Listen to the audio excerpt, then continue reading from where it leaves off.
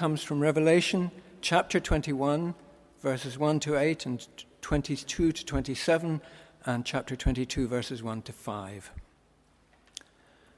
Then I saw a new heaven and a new earth, for the old heaven and the old earth had disappeared, and the sea was also gone. And I saw the holy city, the new Jerusalem, coming down out of heaven like a bride beautifully dressed for her husband. I heard a loud shout from the throne saying, "Look, God's home is now among his people. He will live with them, and they will be his people. God himself will be with them.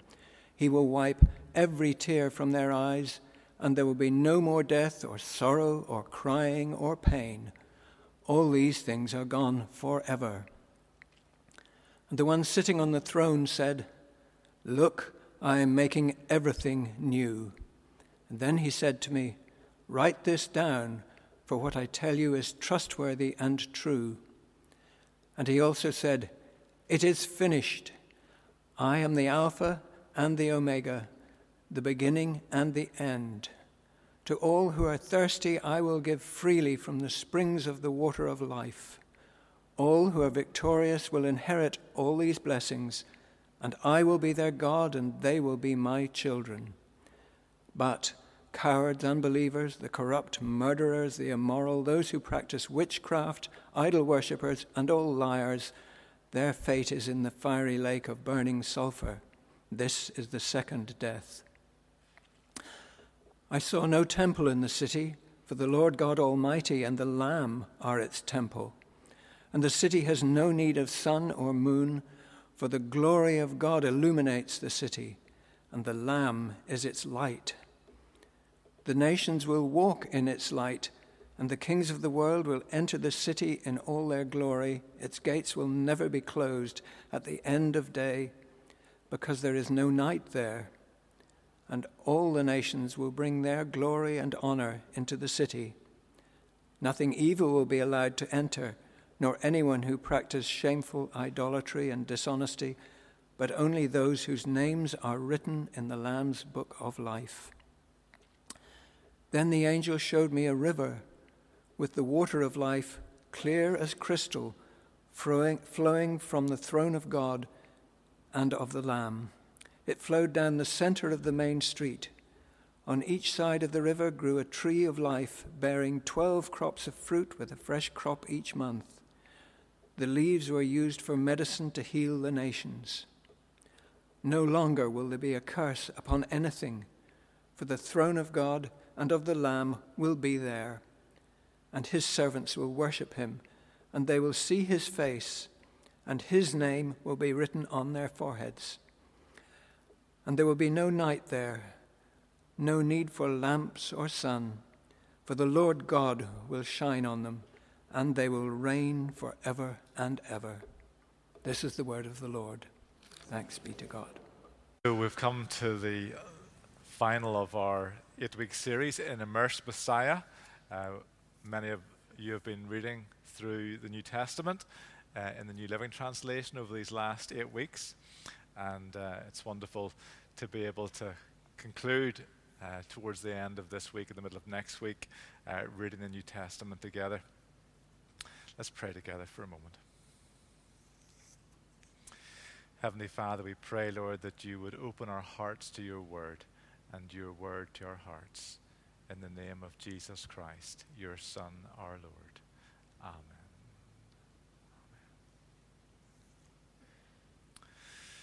Perhaps particularly pertinent to pray that prayer whenever we're dealing with Revelation. It's a book that is and has been greatly misunderstood often over many hundreds of years. And this morning we're just going to try to, I suppose, look at a bit of a framework of how do we, whenever we're reading Revelation, how do we understand what it says? How do we avoid falling into the traps which sometimes have happened and do happen today as well in terms of reading Revelation. Sometimes it causes great fear in people in reading Revelation.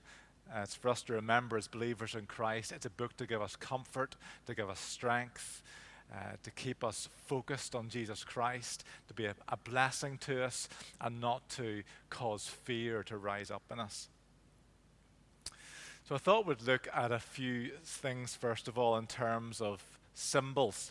And in these symbols, I'd like us to think, first of all, well, what is the symbol? And then to answer, well, what does the symbol mean? Because those are two primary questions that it's really important to ask ourselves whenever we're reading the final book of the Bible, Revelation, because it's a book of symbols, and those symbols have meanings. So hopefully we'll have a PowerPoint. Do we have a PowerPoint coming up? Yeah. May come up on the screen. So there's the first picture. So what is that? It's a photograph. St. Comgall's church building, the building in which we are sitting. And in terms of meaning, well, what does a photograph mean? We might say, well, photographs don't mean so much. They just represent what they see. It probably means the fact that church buildings have been here for a long time when black and white photographs were in vogue. I don't think we can see any cars in sight whatsoever. And obviously, it's of a certain architecture, and that architecture represents a theme, a period in history. Second symbol, please, is the one for our We Are With You. A symbol that has words on it. It has hope for the road to recovery. And so in that, we were trying to convey to the community the fact that we are in the midst, by God's strength, of a road to recovery. And the picture is a picture of a road heading towards a brighter future, symbolized by the sun. It has a dotted line down the middle to symbolize a road, and then the road going upwards into heaven. It's trying to symbolize something of a journey of hope that we can be on if we put our hands into the hands of Christ and walk with him in the midst of the difficulties of life, including this pandemic. Next, it's a word that represents a symbol. So it's important for us to move from a place of visual symbols to a place of literary symbols.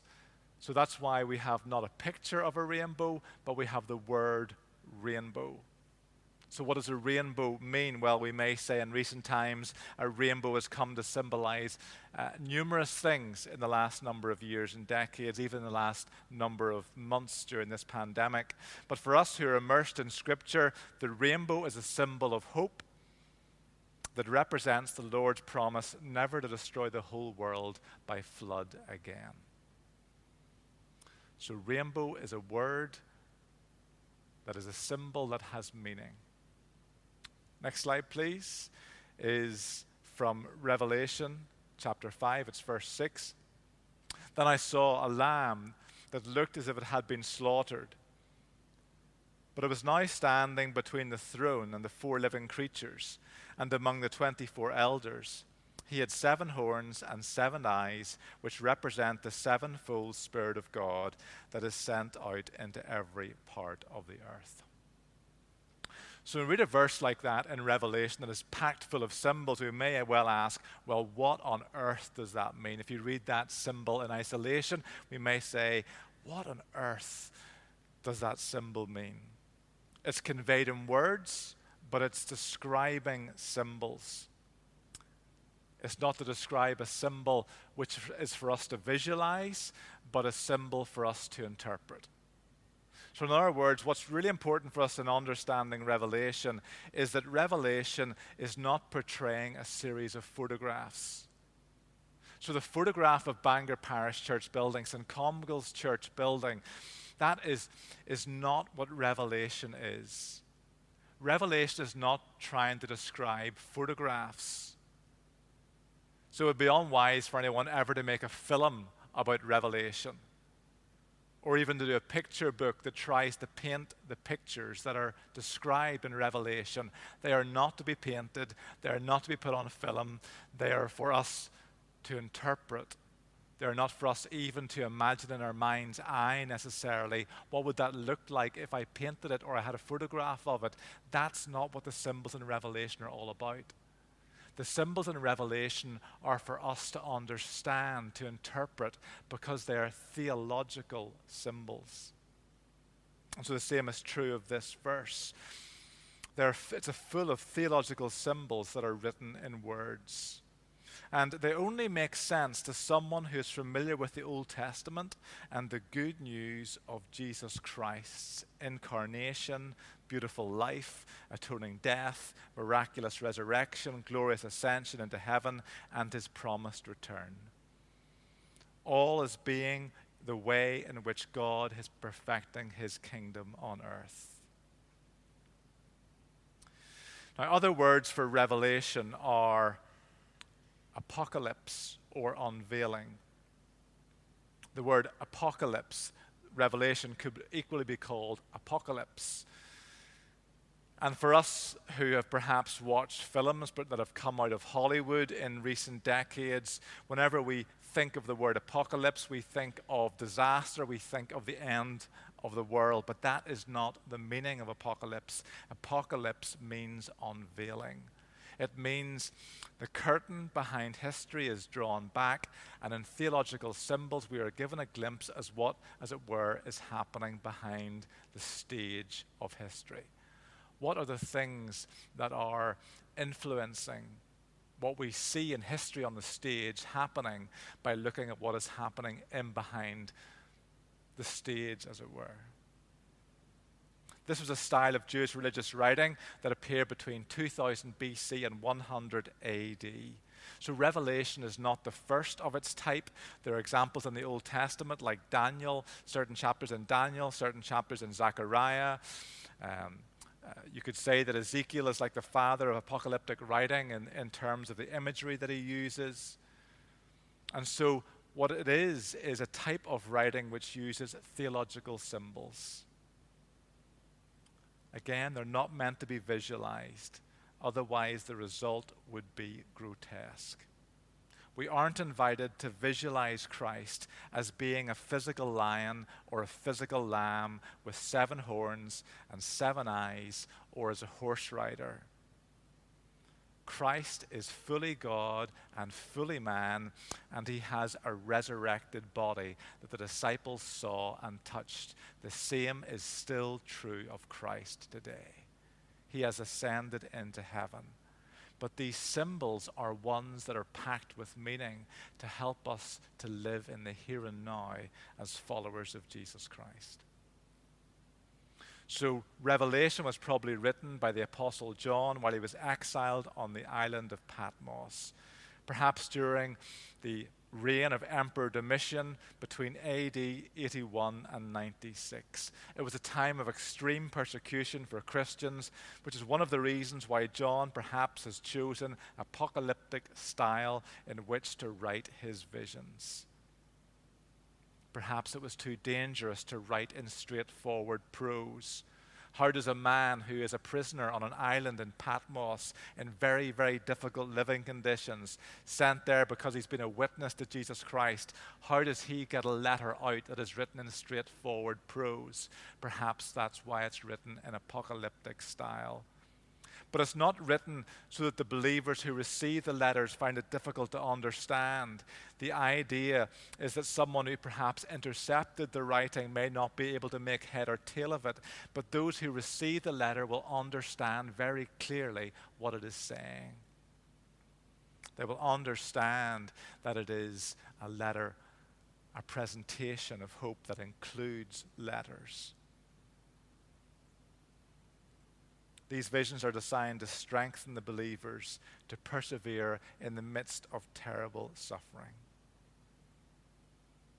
One of the things that struck me recently in watching a film about a family, a black family that were struggling in the midst of 1960s America, and were struggling against the oppression that was upon them in what part of the bus they could or couldn't ride on, what buildings they were allowed to enter, the jobs they were or not allowed to have. That in that place of persecution, in that place of often trying to overcome violence through passivity, often the things that strengthened those black Christian believers in America was having symbols of hope, songs of hope, I think it's difficult, I know, for me to understand what is it like to live in the midst of terrible persecution. What is it like to suffer violence and death for your faith? Perhaps only someone who lives in that environment is able to understand the importance of hearing the Christian gospel in symbols and songs, like in Revelation. Of course, at the start of this book, there are 7 named towns or cities in Asia, churches, the 7 churches that are in modern Western Turkey. The number 7 in Revelation is also symbolic, and so not only are we to take this number 7 as somewhat symbolic, the churches are named. There were more than 7 churches among the towns and cities in Asia Minor at that time. Why does John only write to 7 when there were more? He chooses 7 because throughout Revelation, 7 is a number that happens again and again, whether it's represented in 7 or 144,000 or whatever it happens to be.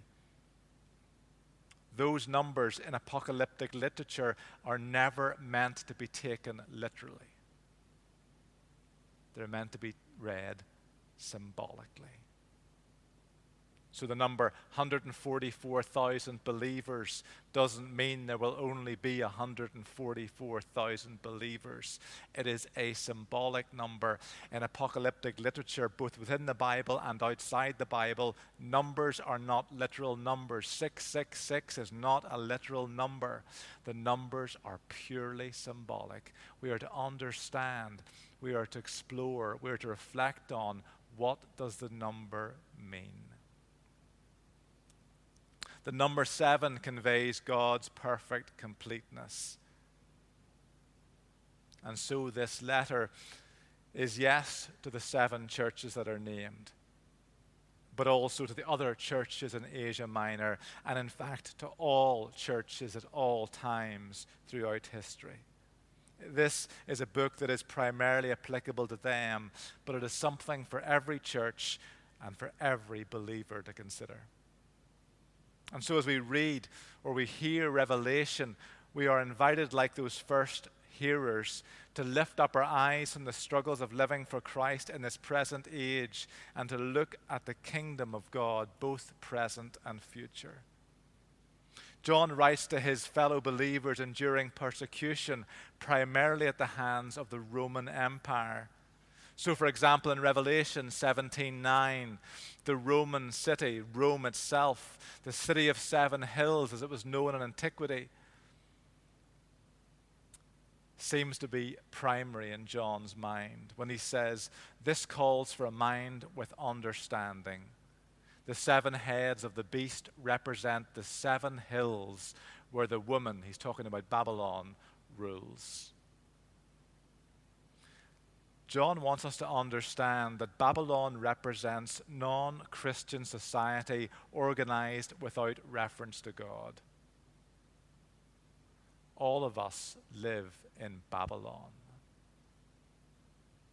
We belong to heaven, but for now we must live in a foreign land.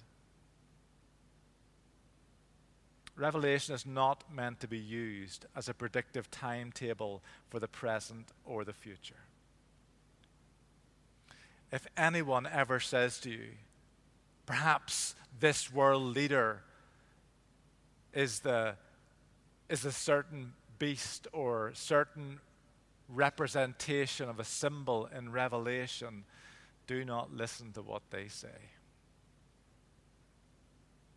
So much fear has been struck into us by those who take Revelation as some sort of predictive timetable, and that we're meant to read the newspaper or watch the news at the same time as reading Revelation and try to correlate the figures that we see in the news, world leaders, with what we read in Revelation.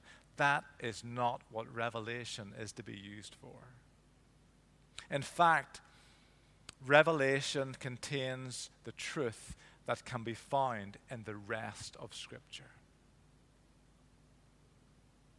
there is nothing that we read in Revelation that we cannot find in the rest of Scripture. The truth that Christ has died, Christ is risen, and Christ will come again. And so this word of revelation from the Lord is to strengthen us, his people. It concerns the whole of the last days, between the ascension of Christ and his second coming.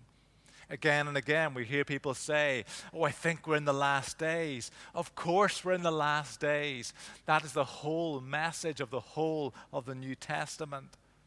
Whenever Christ ascended into heaven, a truth that we declare week by week in the Creed, we are declaring the fact that we are in the last days. We have been in the last days for 2,000 years. The 4 horsemen of the apocalypse of the Revelation have been active for 2,000 years.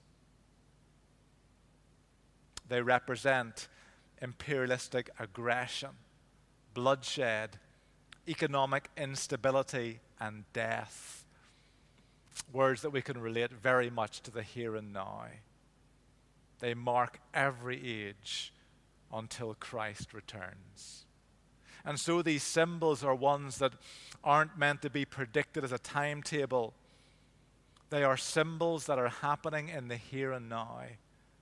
And they run in parallel. The seals, the trumpets, and the bowls all describe the same period of time, the 1,000 years, a symbolic period of time, not a physical period of time, not a chronological period of time. The 1,000 years represents the last days in which we now live. We are in the last days. We are in the 1,000-year period. All these symbols that we read in Revelation are happening in the here and now. And so let's hear the message of encouragement and challenge in Revelation for us today. As we read the first 3 chapters, we have this wonderful picture of the Son of Man among the lampstands. Again, it's a symbolic picture. The Son of Man is standing among the 7 lampstands that represent the 7 churches in the province of Asia, the ones to whom John writes his letters. The message is one of encouragement and challenge. Christ is here on earth by his Spirit among his churches. He sees everything. He is present. He understands our situation. He understands our struggle. And he provides honest and searching appraisal as well as encouragement. And so Revelation is not only a book of apocalypse, a book of revelation, a book of unveiling, it's also a book of prophecy. And prophecy just means hearing God's truth. Christ is saying to us, you're not alone. I, the head of the church, am among you. And he's also saying to us, I know everything about you. So repent. So at the very start of this word of encouragement, Christ wants us again to draw close to him, the one who is the King of Kings and the Lord of Lords. And so he calls us to repent.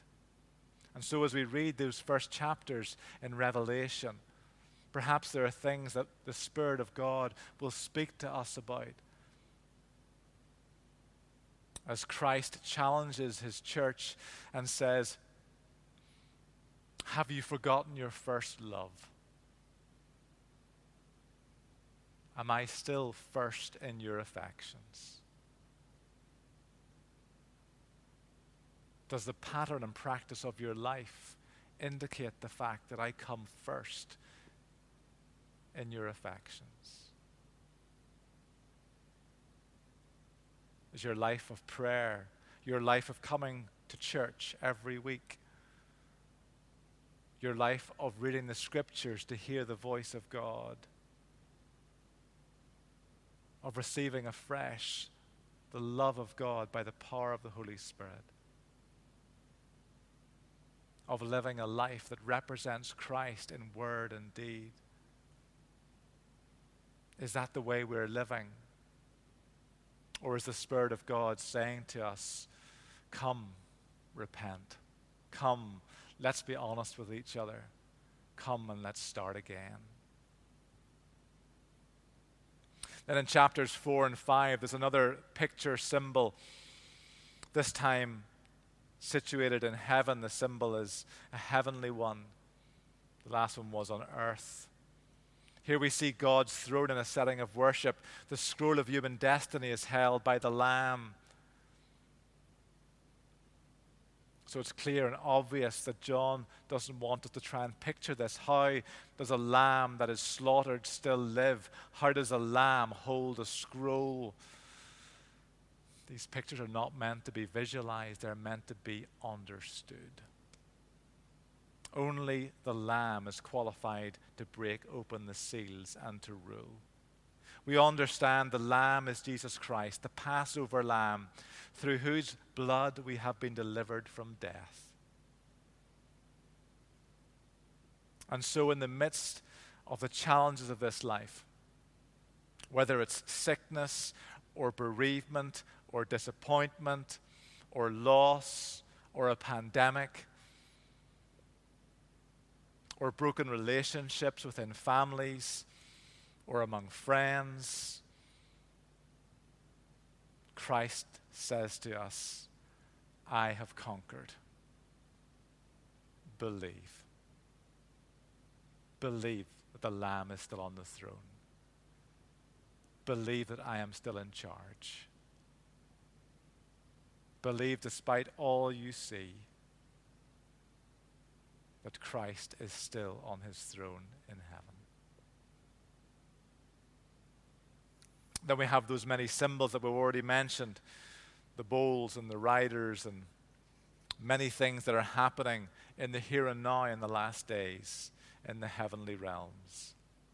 And then in chapter 19, as we move towards the conclusion of Revelation, Christ riding on a white horse. A picture of Christ returning from heaven to earth, coming back for his own with a crown on his head and a sword in his mouth. Against all the forces allied against the church, Christ will return. It's a symbolic picture of deliverance. And Christ is saying to us, I am coming soon, so endure.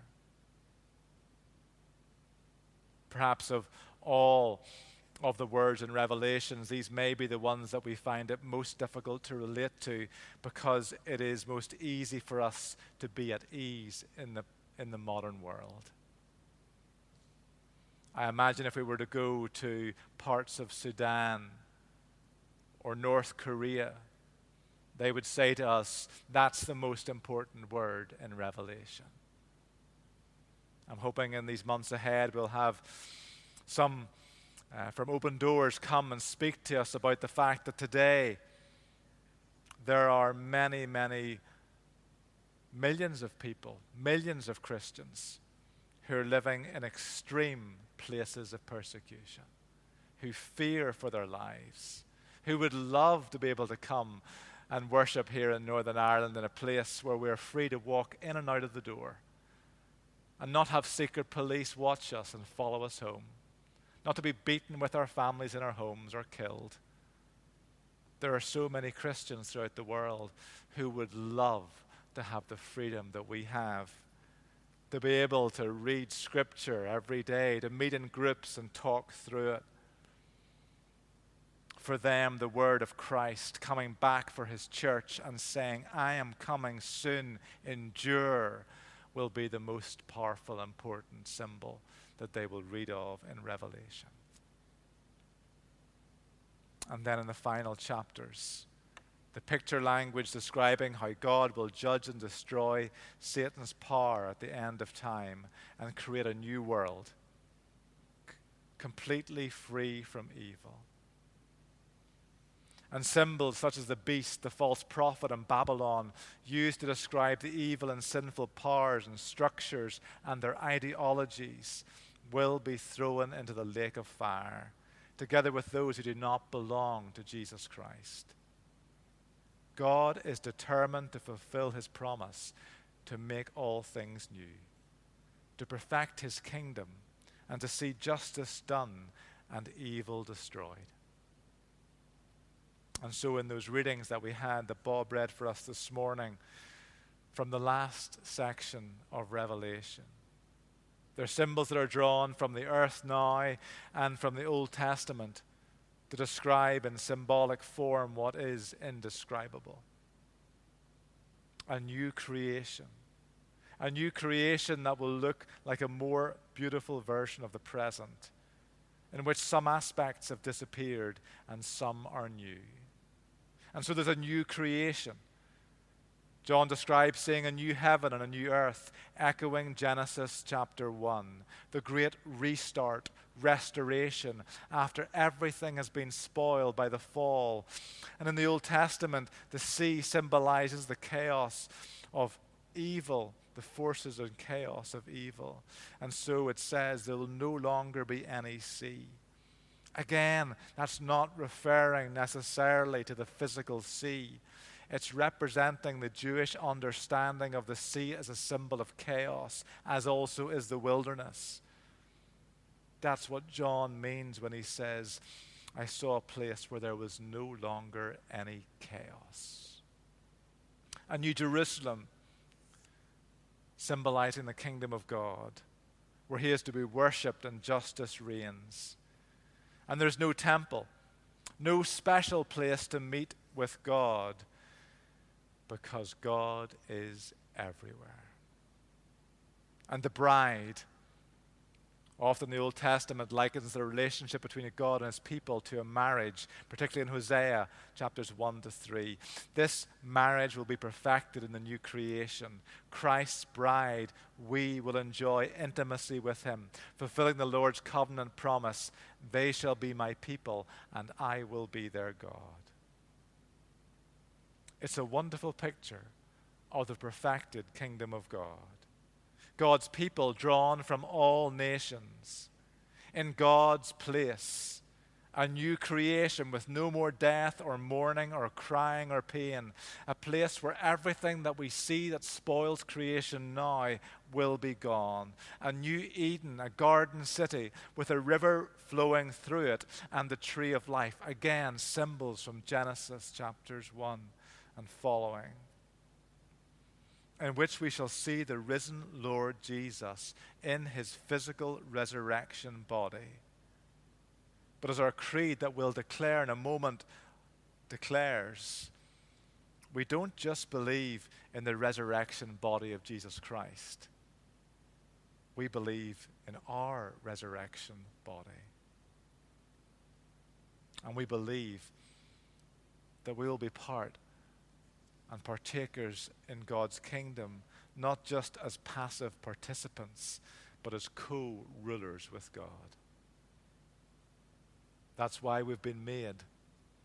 That's why we've been placed in the midst of this cosmos, to be those who with humility and wisdom from God exercise dominion and rule.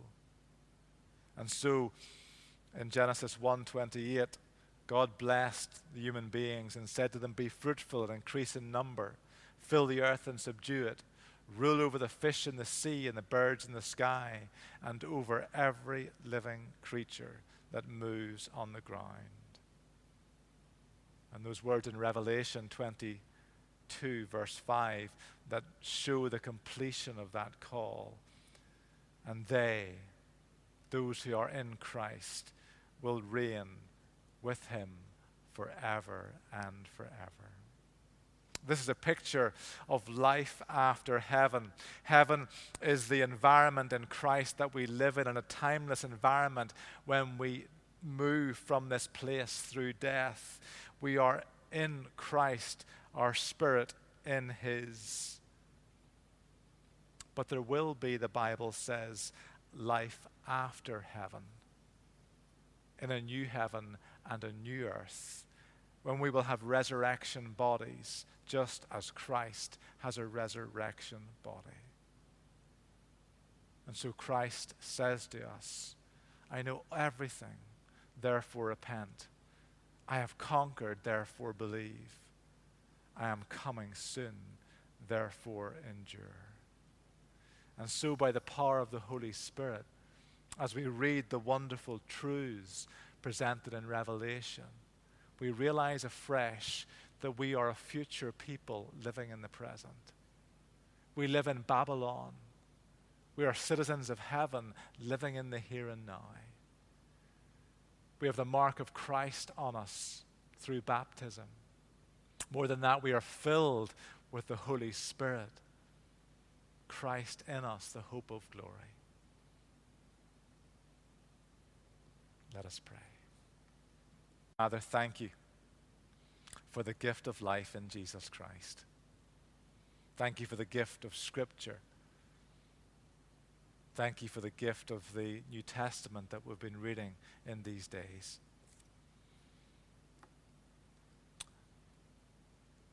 Father, we pray that by the power of your Holy Spirit, you would indeed convict us of what is wrong in our lives.